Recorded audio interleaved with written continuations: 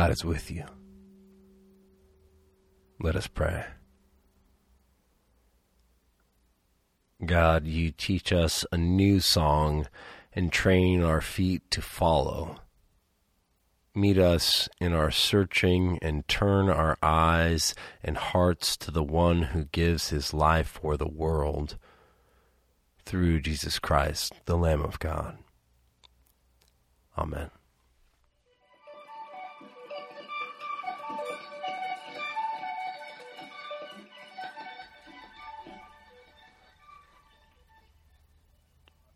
What are you looking for?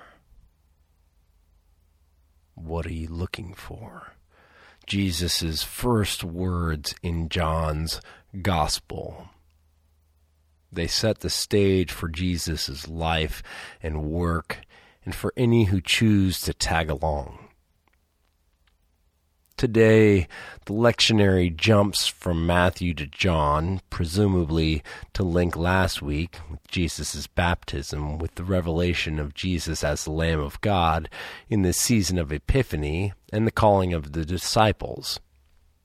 Here, two of John the Baptist's disciples break off and follow Jesus.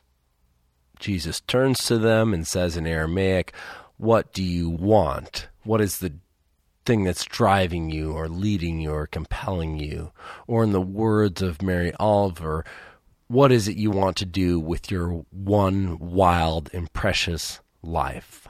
What are you looking for? Today, we celebrate the life and legacy of someone who answered that question in the most noble way possible. The Reverend Dr. Martin Luther King, Jr. Dr. King had a vision for what he wanted, what he was looking for. It's perhaps his greatest legacy, his dream. I have a dream that one day on the red hills of Georgia, the sons of former slaves and the sons of former slave owners will be able to sit down together at the table of brotherhood. I have a dream that my 4 little children will one day live in a nation where they will not be judged by the color of their skin, but by the content of their character. Dr. King's dream unquestionably articulated a vision of racial justice. But that is not all. Even back on that day, August 28th, 1963, Dr. King was looking for more. King begins the dream portion of that speech, a portion that other civil rights leaders asked King to remove from his speech.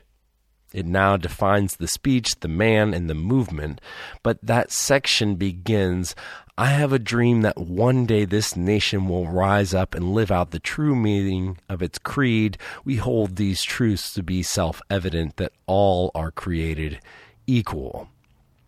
He concludes with the vision that all of God's children might join hands in saying, "Free at last, free at last, thank God Almighty, we are free at last."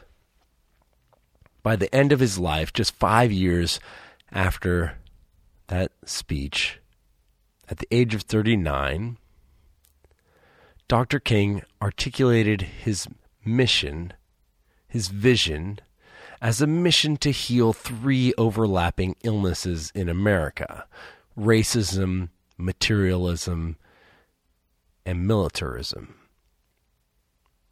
On April 4th, 1967, 1 year to the date before his assassination, Dr. King preached at Riverside Church in New York City, saying, "We must rapidly begin the shift from a thing-oriented society to a person-oriented society.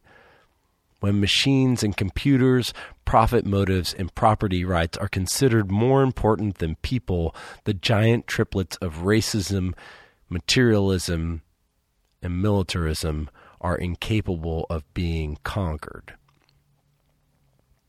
Dr. King knew what he was looking for, and he repeatedly went looking for it. He repeatedly put himself in a position to create the change he envisioned. Bus boycotts in Montgomery in 1955, Atlanta sit-ins in 1960, Albany movement in 1961, Birmingham marches in 1963, the March on Washington in 1963, St. Augustine, Biddeford, and New York City in 1964, Scripto Strike in Atlanta, 1964, Selma and Bloody Sunday, 1965, Chicago Housing, 1966, correspondence with Thich Nhat Hanh and the Vietnamese in 1967, Poor People's Campaign and the Memphis sanitation workers in 1968, shot and killed outside the Lorraine Motel, April 4th, 1968. Yes, Dr. King won the Nobel Peace Prize. And yes, the U.S. has named 955 streets after him. And yes, tomorrow we will celebrate a holiday in honor of him. But Martin Luther King Jr. went to jail 29 times between 1963 and 1968. He knew what he was looking for and what it would take to get there. When JFK was assassinated, the press came to Dr. King and asked him what it was like to live with the threat of assassination. King said, "I believe firmly that this cause is right and that someone must have the courage and fortitude to stand up for it, even if it means death. I've always felt that unmerited suffering is redemptive, and even if I have to die for this cause, then it is a price that is paid to free the soul of our nation and to free our children from a permanent spiritual death." Dr. King knew where he was going, knew what he was looking for. What are you looking for? Are you looking for personal success? Are you looking for numbness? Or are you looking for the liberation of all people? Are you here to stand beside our LGBTQ siblings? Are you here as a voice for women's rights and women's health when they're being compromised? Are you here to be a boulder in the torrent of consumerism and capitalism? Are you here to mitigate climate change and foster connection to the land? Are you here to speak for the 150 species that go extinct every day? Are you looking for God, love eternal, the way of Jesus, or the status quo? What are you looking for? I have this neighbor who plays accordion. He's a weird guy, as accordion players tend to be. But the other day, he tried to tell me that accordion is perfect for bluegrass. Now, as someone who spent time in Nashville and has played some bluegrass, I know that is not true. Bluegrass is a very specific thing. It consists of 5 instruments: bass, guitar, banjo, mandolin, and fiddle.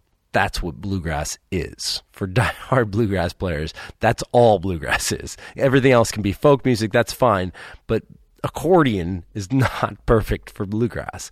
He also tried to tell me the accordion was perfect for bebop, like bebop jazz, which I understand what he's saying, but is also not appropriate. You've heard the phrase, when all you have is a hammer, everything looks like a nail. When you're holding an accordion, you think accordion belongs in everything. What you are looking for shapes what you see. If you're looking for flaws, you will find them. If you hone your vision on disappointments, you will see them. If you tune your being to the princess's pea, no cushion will be enough to comfort you. But if you set your sights on love and service, you will find them everywhere. One of Dr. King's greatest sermons is called The Drum Major Instinct. He preached that sermon on February 4th, 1968, 2 months before he died. It draws from a theme from a 1952 sermon by J. Wallace Hamilton, a white Methodist preacher. But in his sermon, King warned of the dangers of seeking only our success. Like a drum major in front of a parade, we naturally seek our own greatness, often at the expense of others.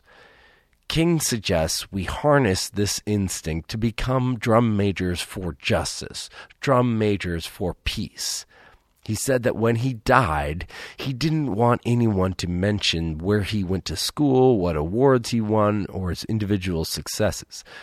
He said, "I'd like somebody to mention that day that Martin Luther King Jr. tried to give his life serving others, tried to feed the hungry, to clothe the naked, tried to love somebody."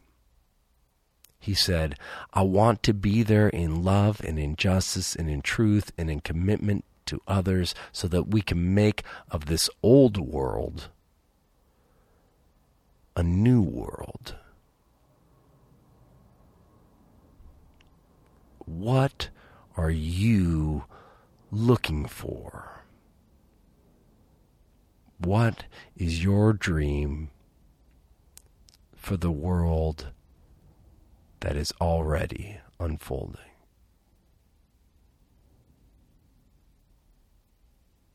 Amen.